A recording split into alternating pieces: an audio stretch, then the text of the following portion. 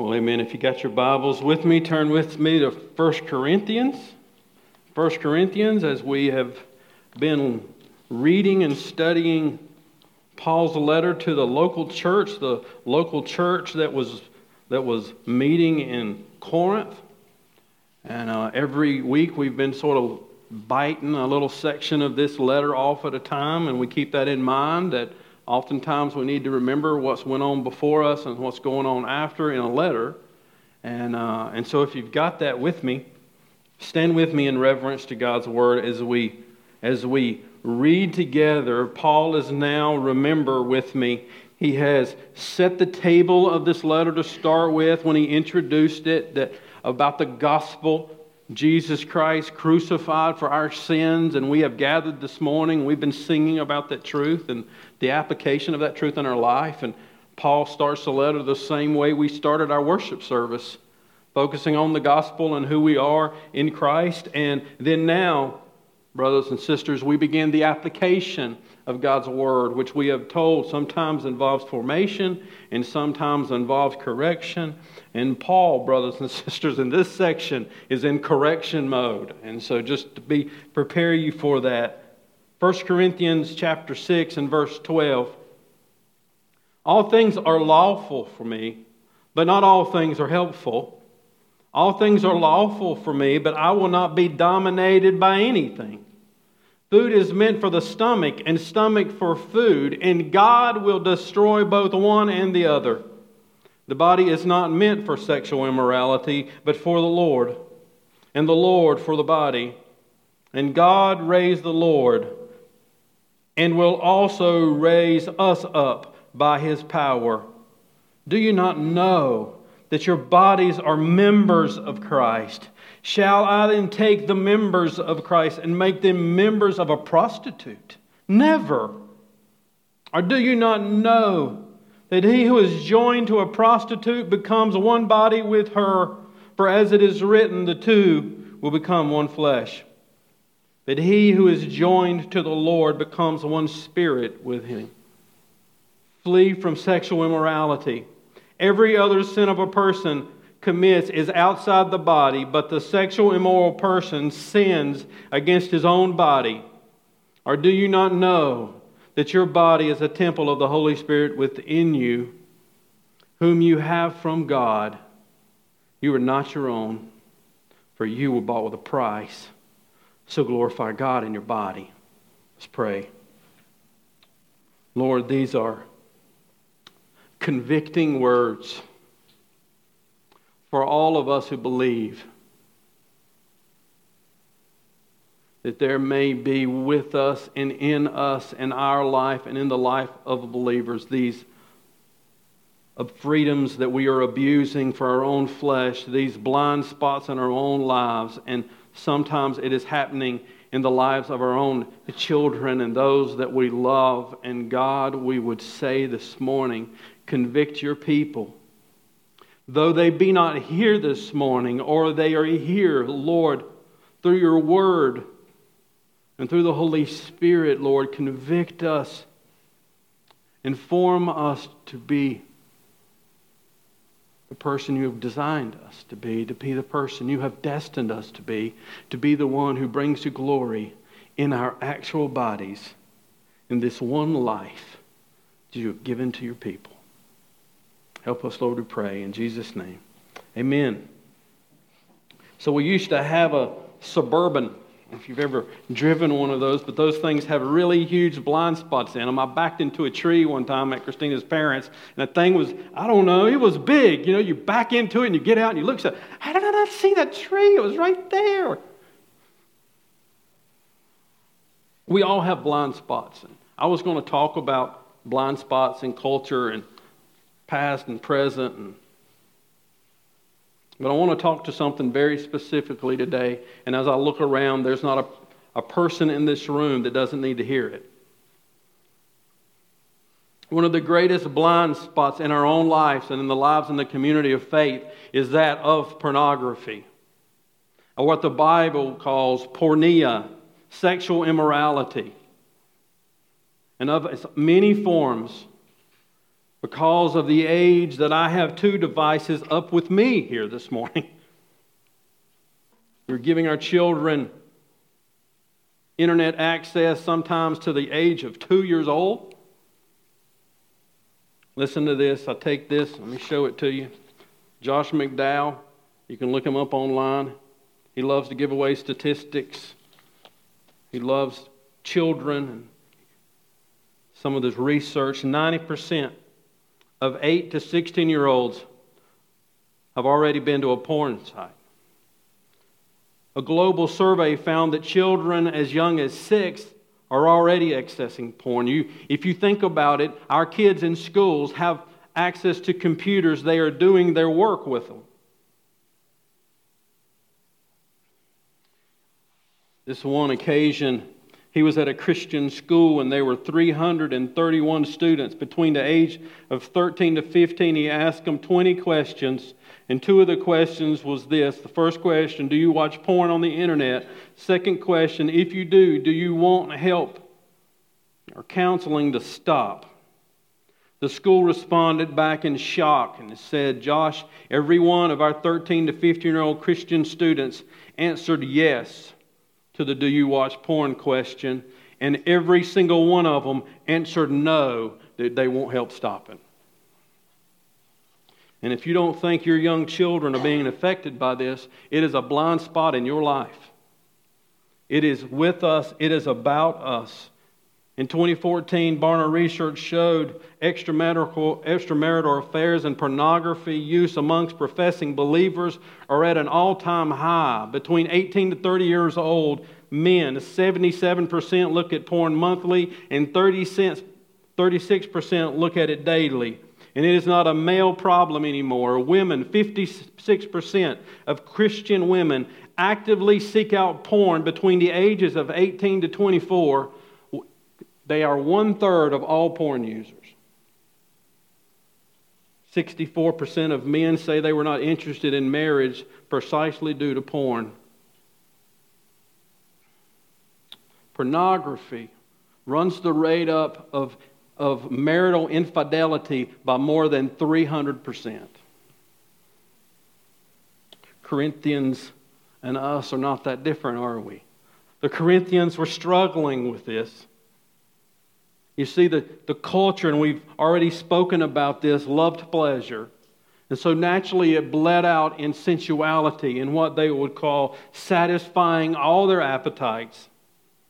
And so in context today, the porneia that they are speaking of particularly is that of prostitution, of men who would go to prostitutes. And most likely in this culture, cult prostitution wasn't as high at this point in history than it was in previous. But what was high were these feasts that they would throw. And Paul's going to deal with whether food offered to idols. And so these issues are already on the table, so to speak. Food offered to idols, these love feasts, and at these love feasts they would have prostitutes, and men thought nothing of it. This was part of their worldview. Listen to this one man, his name was Athenaeus. We keep mistresses for pleasure, concubines for concubinage, but wives in order to produce children legitimately and to have trustworthy guardians of domestic property. Got to have someone to keep the house and the animals, and so we have wives. This was the normal in their culture. They had a dualistic worldview, a view, and you've seen it even today, nothing new under the sun, yin and yang, good and bad. And what they would do with this was they would say, the real you, the spiritual you, the inner you, even your you of your mind, and they would even associate that in Greek thought with the logos, is good. It's the eternal part of you. But the body, you're just a vessel. There's no afterlife. Greek thought didn't say that your bodies were going to be raised, so it didn't really matter what your bodies did. This was the worldview of the culture that began to permeate into the church, and we struggle with it today, and we call it Christian freedom. It's what was happening then, what's happening now. How is Paul going to address it? When there's something in our life that we're simply saying, well, that's not that big a deal. or the people we love are saying it and they claim the name of Christ. How do we deal with it? Well, here's what Paul is. It's in their main idea, recognizing who we are in Christ. We flee sexual immorality and we seek to glorify God. Listen, in our bodies, I'm talking today about your body. This was Paul. He is going to use your body. He's going to start here. Say that our bodies are united in Christ. And then he's going to use a couple of metaphors to try to help us understand how grievous it is to engage our bodies in things that do not glorify Him. So here's what he does to start with. He starts in verses 12 by helping us understand that sinning against our own bodies are incompatible. It is incompatible with who we are in Christ. You know, I love one-liners. We're pastors. We try to get our everything we're saying down as tight as possible, and advertising loves one-liners. Here's the point this morning. He's engaging with some one-liners in the Corinthians' lives that are easy to remember, dangerous to live by. So I want you to talk to me for a minute. Tell me the name of the company. Just do it. Nike. It's finger licking good. Now that I'm going to make you hungry, you're not going to listen to me. Don't leave home without it. American Express. Reach out and touch someone. AT&T. Have it your way. Burger King. I challenge you today. What's going to happen to you in the course of a week if you try to live by those slogans? I mean, reach out and touch someone. What were they thinking? Have it your way. Yeah, you're going to end up in jail. But many people form life systems. This is what he's combating. If you look in your Bible and look at verse 12, notice the quotation marks. He's quoting. Sometimes he quotes things in this letter that they have misconstrued. Something that he said, it happens all the time. I preach, you take it away and say, he said that, or he didn't say that. Paul has to write then again and correct it. But here what most people are believed that what he's doing, and he's combating slogans that they're living by as Christians. Let's look at a couple of them. Verse 12. You see the quotation marks? He's basically, this is the slogan. Because I'm in Christ, I'm free to do anything. Right? And I don't have time to explain that today, but there's an element, we've been singing about that if you're paying attention. There's an element of truth in that if you're a true regenerate child of God. It's part of the Corinthian theology that Christian believers have been granted liberty from the law. They're not the only ones that struggled with taking a truth and abusing it. The letter to the Romans, apparently, they're having the same trouble. You remember chapter 6, a very important chapter in Romans. Remember Paul said, what shall we say then? Are we to continue in sin that grace may abound? He brings that question up because they were thinking, I'm going to keep sinning because the more I sin, the more grace comes. They were using it to justify their sin. He's got another slogan here. Notice at verse 13, food for the stomach and stomach for the food. Here's what they're doing with that slogan in their practical life. God gave me appetites, and it's right and fitting for me to satisfy those appetites.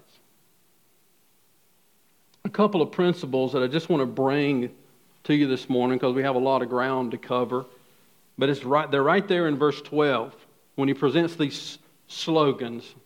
And they're very helpful when we try to put ourselves in tension, because it's very true. We are regenerate. We are filled with the Holy Spirit. But there's still a lot of selfish Stephen in me. Amen? There's still a lot of me that wants what I want. I want the Bible to mean what I want it to mean. So a couple of principles here are helpful. First is the principle of building up. He's going to explain this more. I'm just going to touch on it here. The principle of building up. People are thinking, since Christ has fulfilled the law, I can do as I please. And he said, no, you can't, Because you're in community with a body. And not everything is helpful. So you see the question? The question is not, is it a problem for you? The question you're asking, is it a problem for somebody else in the body of Christ? He's saying not everything is beneficial, is helpful, is profitable. Listen to this, a good quote. I sort of changed it a little bit, but the idea is there from a quote. If everyone claims unqualified freedom, no one can be free. For everyone is threatened by the freedoms of others. Did you get that? If everyone claims unqualified freedom, no one is free, because then your freedom encroaches on somebody else's freedom and then they not become free. Paul's helpful tip, and he's going to explain this in chapter 12, is God has given you what He's given you, what He calls the common good. You see, this is family, this is community from beginning to end. You can't even live a godly life if you're not living in community. It's hard. It's impossible to be a Christian and not be connected to a family, according to the Bible. Principle, building up. If you're not living in community, it makes no sense, does it? Building up. The second principle is of that of enslavement. Do you see that? All things are lawful for me. There's truth in that. But what does he say? I'm not going to be dominated by anything. That's the principle of enslavement. This will make more sense at the end. He said, we are not supposed to be slaves to our appetites. That's the principle. Very helpful. Turn with me to Galatians. Speaks about freedom there. Very helpful. The Bible explains itself. It keeps itself in tension, and sometimes it just takes us a little while in studying Scripture to find these tension verses. Galatians 5 verse 13. For you were called to freedom, brothers. Only do not use your freedom, listen to what he says, as an opportunity for the flesh, but use your freedom. You got to read that back, see that? But use your freedom through love to what? Serve one another. This is what we are free to do. He's saying you're absolutely free to do what is profitable for those in your family with absolute freedom. You keep in check. Keep your appetites in check, that you are not becoming a slave to them. You see, the Corinthian church used these slogans in an absolute way, and they have brought two things together. Paul's going to deal with the food issue, that God has given me appetites for food, I should satisfy them. God has given me sexual appetite, so I should satisfy them. So what he's doing now is he's separating what they have put together. He's going to make some points. Our bodies are designed for God, and our bodies are destined for glory. Our bodies are designed for God. Look at verse 13. Look at the second half. This second half of this verse cannot be meditated and thought about enough. The body is not meant for sexual immorality. Go back and get it then. The body is meant for who? The Lord. Your body is not meant, it's not designed for sexual immorality. Our bodies are designed for the Lord, and the Lord for the body. Said there's just... So he's separating. You see, the Greco-Roman culture thought of fornication as something that was indifferent. They did not see that a man could have a mistress and a concubine and a wife and is doing anything wrong. They didn't see going to a prostitute as immoral. Here's how Paul makes his point. Food has a purpose in your body. Here's his purpose. You've put something together that don't fit. Because sexual immorality, listen, It's what God is saying to you this morning. Sexual immorality serves no purpose to fulfill what God designed our bodies for. Porneia serves no purpose. This is foundation for chapter 7 of marriage. Foundational. Sexual immorality serves no purpose to fulfill what God designed us for. And if we don't understand it, we don't understand nor value marriage as we should. Our body is created with a special relationship with the Lord, just like the body is created with a special relationship between your stomach and food. He said, don't you put porneia in there. It doesn't fit. You are created for God. That's just a profound thought. Ephesians 5:23. We studied this a few weeks ago. For the husband is the head of the wife, even as Christ is the head of the church, his body, and is himself its Savior. The body is designed for union with Christ and for bringing God glory. Because our bodies are not only designed right now for the Lord, our bodies are destined for glory.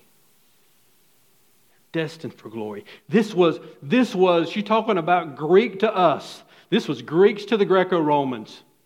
Our bodies are destined for glory. This is what he said. Look at verse 14. And God raised the Lord. You can't understand most of in Scripture if you do not trust in the bodily resurrection of Jesus Christ. And God raised the Lord, and will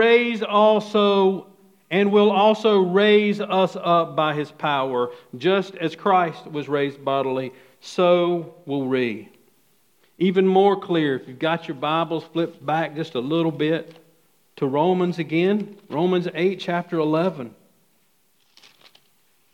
Romans 8, chapter 11. Our bodies are destined for glory. Verse 11. If the Spirit of Him who raised Jesus from the dead dwells in you, He who raised Christ from the dead will also give life to your what? Mortal bodies through His Spirit who dwells in you. Here's his point. It does not matter whether you've been dead 1 year or 1,000 years, or whether your body is still together, or whether your body is dust. When Christ returns bodily, He will raise that body, and it will be not something other than a body. It will be your body glorified, used to praise Him, to worship Him, and to serve Him forever. Thought about that this week. I don't talk about it much. We all get older. We all start hurting, right? Some young people are not hurting right now. You think, you don't know what I'm talking about. One day you will. I've worked hard with my hands. My hands hurt all the time because they're wore out, and now they got arthritis. I don't know where that arthritis came from. Probably the garden. You can't move them. Here's what he's saying. One day, when Christ comes again, He will resurrect this body, and with my glorified hands, I will serve Him forever. These hands are glorified. Your body belongs to the Lord. It is for Him to be used now, and one day He will resurrect it, and He will glorify it, and with that body, you will praise the Lamb. That's the good news. That's what He uses to motivate us towards holiness. The destiny of your body is not to perish, but to share in the resurrection of Jesus Christ. Makes this point. Your relationship between digestion and food is going to pass away. It's going to change. I don't have the answers for all of that, but it's going to change. The relationship between me and my Jesus is eternal. That's good news today. No matter what you're going through in life, no one can take it away. Therefore, brothers and sisters, what we do in our physical body matters. That's his point. And now what he's made his point, that your physical body matters. It was designed by God to be used by God the way He designed it to be, and it is destined for glory. He now takes your individual body and He makes it a part of Christ's body. Do you see it? Our bodies are right now members of Christ. Look at verse 15.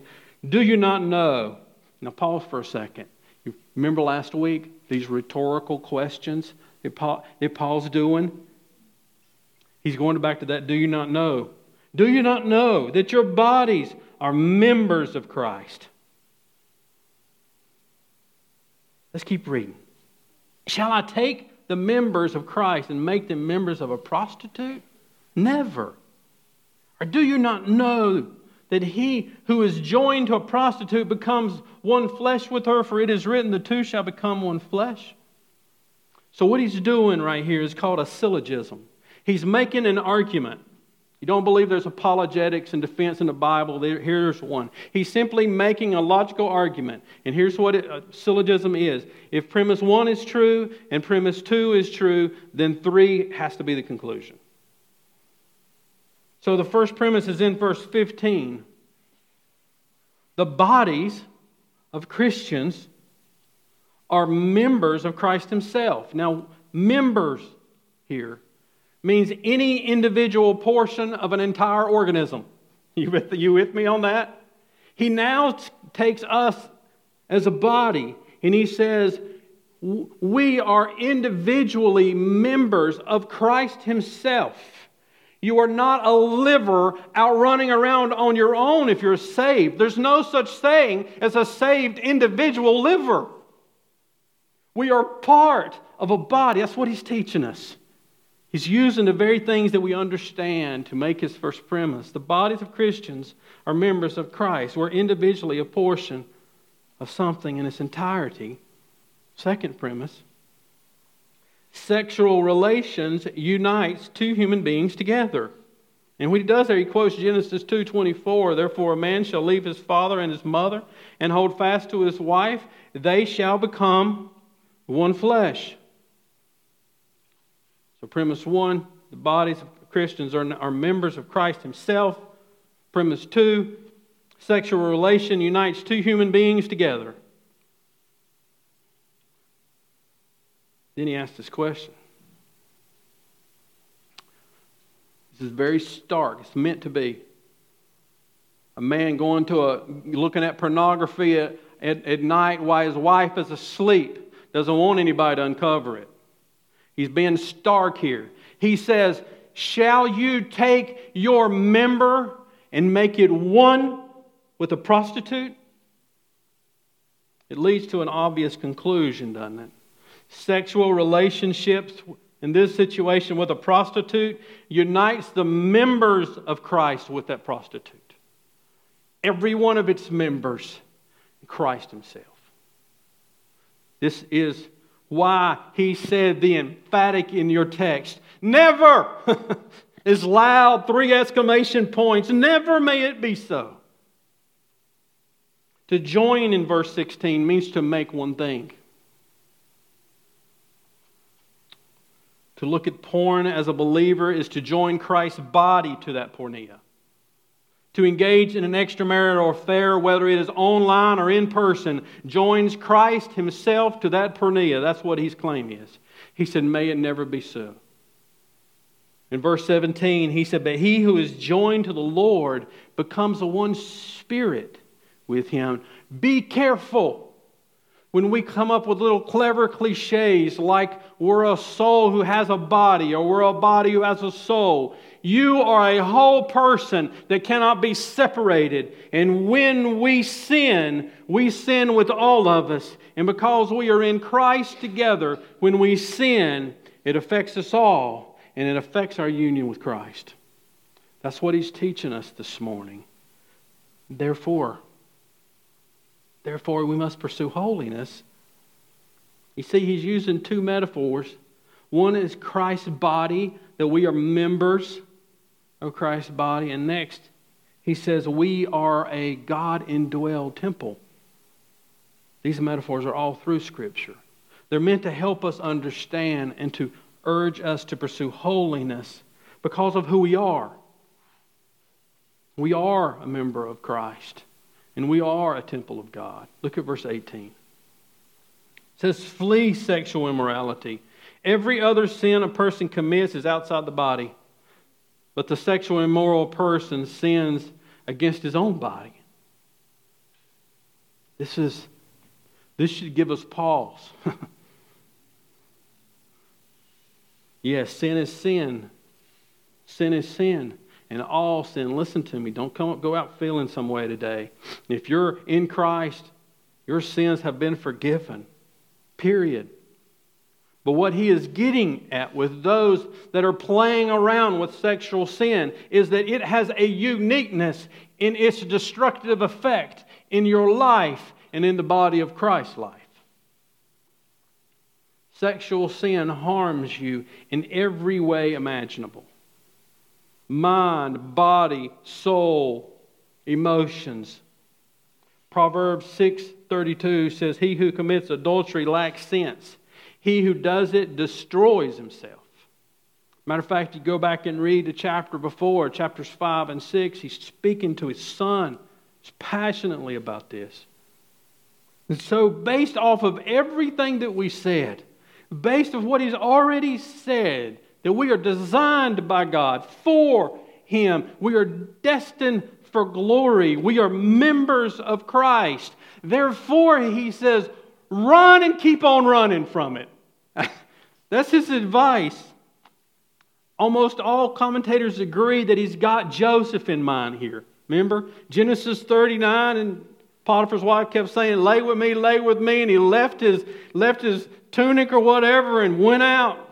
What was he doing? He was doing the Forrest Gump. He was going to run and keep on running. It's what he's recommending to us today. We must pursue holiness by realizing there's a high cost to sexual sin. And listen, pardon my bad grammar, it ain't worth it.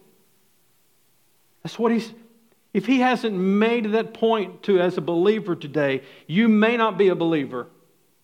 Because believers hear what he has just taught us and says, no way I'm getting near that stuff. We must pursue holiness by running from sexual sin. Flee it. 1 Thessalonians 4:3 says this, "For this is the will of God, your sanctification, that you abstain from porneia," sexual immorality. If you hadn't listened to anything I've said, listen to what I'm saying right now. This is critical.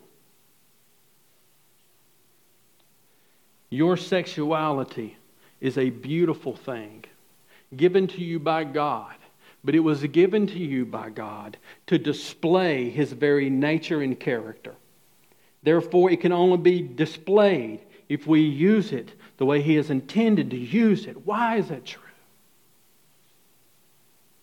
Because your sexuality is meant to display God's faithfulness to His people and His special love and commitment only to them. Do you understand this in marriage? Because we're fixing to go there. It is in that realm and only in that realm that we can display the imago Dei, that our God is faithful to His people and He will not step out on them, though they step out on Him. He is faithful. The Bible is not devaluing sex. It is lifting it to its highest level by saying it is a gift from God given to us to express God's character. And when we do it with our whole person. And when we do it how God has given us to do it, it is beautiful. And it glorifies God. When you do it outside of God's design, you treat your sexuality like going to the bathroom. Anywhere will do. It's not what God intended it to be. You see, it is a picture of God's grace. And so He tells us we should pursue holiness. Look at verse 19 and 20. Because of God's amazing grace. This is all grace here. Everything we have comes from God. It says it again in His next letter.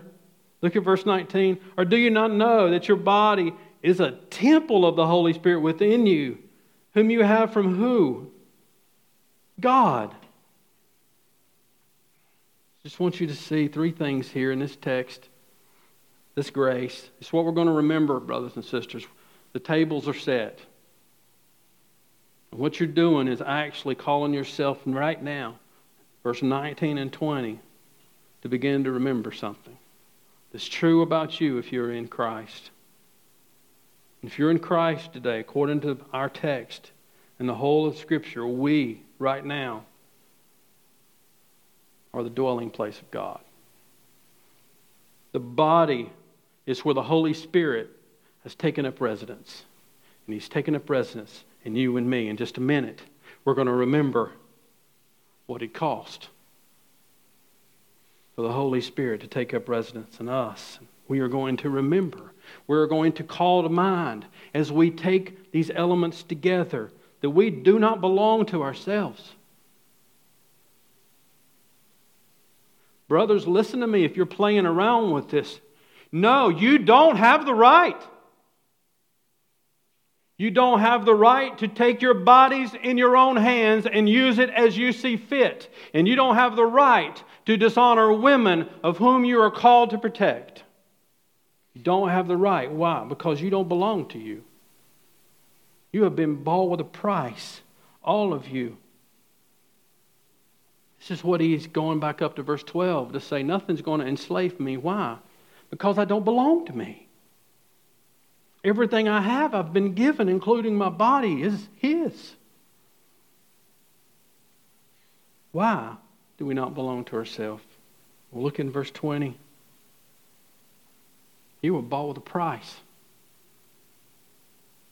No, this text does not mean that Christ purchased your freedom. This, in context, is a change of ownership.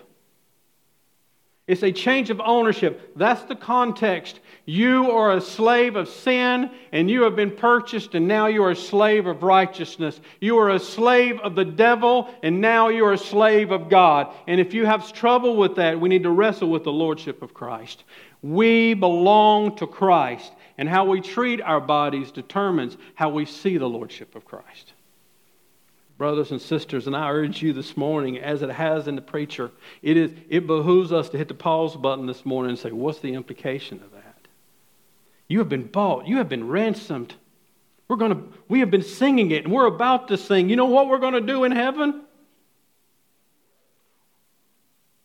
Revelation 5:9, and he sang a new song, saying, worthy are you to take the scroll and open its seals, for you were slain, and by your blood you ransomed a people for God.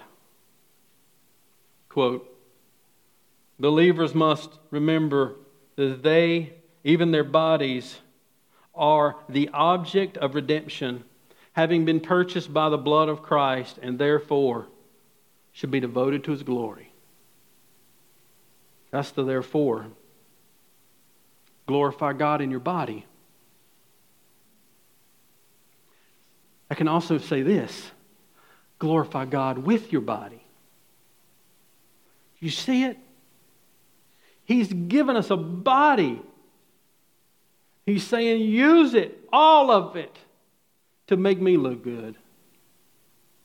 Don't want you just thinking you're just supposed to spend your life running from something. 2 Timothy 2:22, I don't think that's in your notes. 2 Timothy 2:22.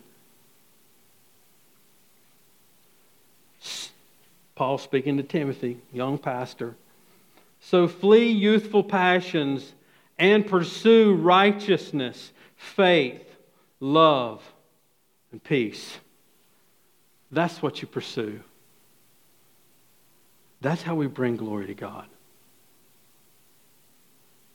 What I've found in my own life as I've over and over really, but especially when you deal with a text like this and you first apply it to yourself. Most of my blind spots in life are simply comfort zones. Right? You just don't have to define that for you. You know what your comfort zones are. Well, we have to ask ourselves, if they're not blind spots because really they're idols. There's something that I say I need. Here's my question I ask myself. How can I see what I can't see? You know, they don't call them blind spots. You know, I wouldn't have backed into that tree if I could have really seen it. So I ask you, A simple, goofy illustration. How is the only way I could have seen that tree? If somebody else would have called out to me and said, "Hey, the tree back there." I'm afraid, brothers and sisters, that we think we can do this by ourselves. And listen, I mean this with love today. If you're telling me that you believe this book, and this book is all you need, and you are not actively involved in the community of faith, you do not believe the book. To believe the book is to believe that we need the book and the Holy Spirit and each other to bring God glory in our life. And I cannot do it without you. You grabbed this morning, so if you were the devil, what would you attack? Our relationships to our most intimate people in our lives. The devil loves to stir it because it keeps us from pursuing holiness and it keeps us off the mission of God. And so this morning, brothers and sisters, I invite you to the table. There's multiple responses. This table is for believers. This table does not save you. You cannot come and partake these elements and be somehow mystically saved. One can only be saved through repentance and faith in Jesus Christ and Him alone. He will not only forgive you, listen to me, He will adopt you into His family and He will cover you with His holiness, His goodness, and His grace. That's the gospel. Repent and believe. Maybe that needs to be your response today. Here's what I'm praying, and I hope you are praying it. Lord, if I've got blind spots in my life today, reveal them to me. Because believers don't want to have these spiritual blind spots. We don't want to justify something that does not honor Christ. But brothers and sisters, ultimately this morning, I pray that you will respond by coming to tables, by remembering verses 19 and 20. We were bought with a high price. We remember when we come to the tables. When you take those elements in your hand, your body is a gift from God. And listen to me, He purchased it with His blood. We have one life to live. Let us not waste it. And let us remember, let this stir us up today. And let us remember when we come to the table that the blood of Christ joined us inseparably together forever. We glorify God in that. So if you've got your Bibles, let us prepare ourselves now for the table with Luke. You can keep this in your lap, and just a minute as we sing, we're all going to come and take both elements and go back to your seat. Luke 22. Luke 22. Verse 14. I was studying. By the way, thank you for allowing me to serve. I don't thank you enough for that. Because you see, me and I was studying and Micah was studying. He sends me this text. It's how we work together. It's how the sermon and the music comes together. I just read this verse 14. When the hour came, it came, brothers and sisters. This is what we are remembering this morning. His hour came in His body. He came not to give us this best life now. He came not to be some kind of moral example. He came to purchase a people for God. And we are those people. The hour came. And He reclined at the table. He reclined at the table with His apostles. They were with Him. And He said to them, I have earnestly desired to eat this Passover with you before I suffer. For I tell you, I will not eat it until it is fulfilled in the kingdom of God. Verse 17 says He took a cup. And when He had given thanks, He said, Take this and divide it amongst yourselves. For I tell you that from now on I will not drink of the fruit of the vine until the kingdom of God comes." So brothers and sisters, let us go to God in prayer. Let us come to the foot of the cross today, where we can receive forgiveness. And let us spend a minute remembering. Let's pray.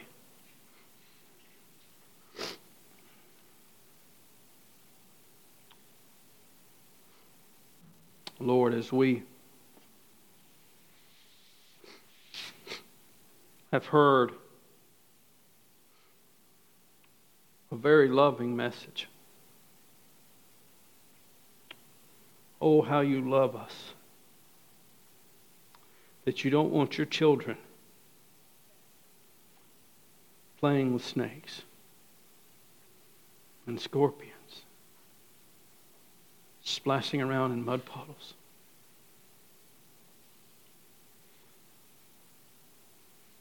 As another one of your brothers said, you created us for a holiday at the sea.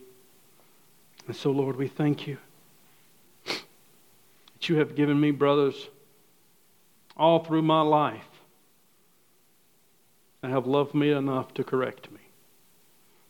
And I pray that's true of everybody in here. Oh God, you purchased that privilege with your Son's blood. We thank you for it today. That you not only saved me individually, you've brought me into a family. And Lord, we confess to you now, all of us. And you know this is true, Lord, that we're not a perfect family. We get aggravated with each other. We hurt each other. We sometimes distance ourselves from each other. And so, Lord, we ask you to forgive us. And we thank you that we are not saved by our works, but by your grace. And so, Lord, we need only to come to our Abba this morning and say, Father, we're sorry for the way we have treated you. We are sorry for the way we've treated our own bodies. And we are sorry for the way we've treated each other often. And thank you that even now, right now, we are forgiven because of the blood of your Son and his power. And so now, Lord, would you allow us a minute together to remember that your body was broken for us and that your blood was shed for us. So Lord, will you allow us to sing for your glory today? And then God, would you allow us to be renewed in our body, in our mind, and our spirit, to leave here, to scatter from this place, and to make followers of Christ wherever we are and wherever we live. God, allow us today to remember. We pray this in the name of your Son, who was given as an offering for us. His name is Jesus. Amen. Stand with us. Let's come to the tables.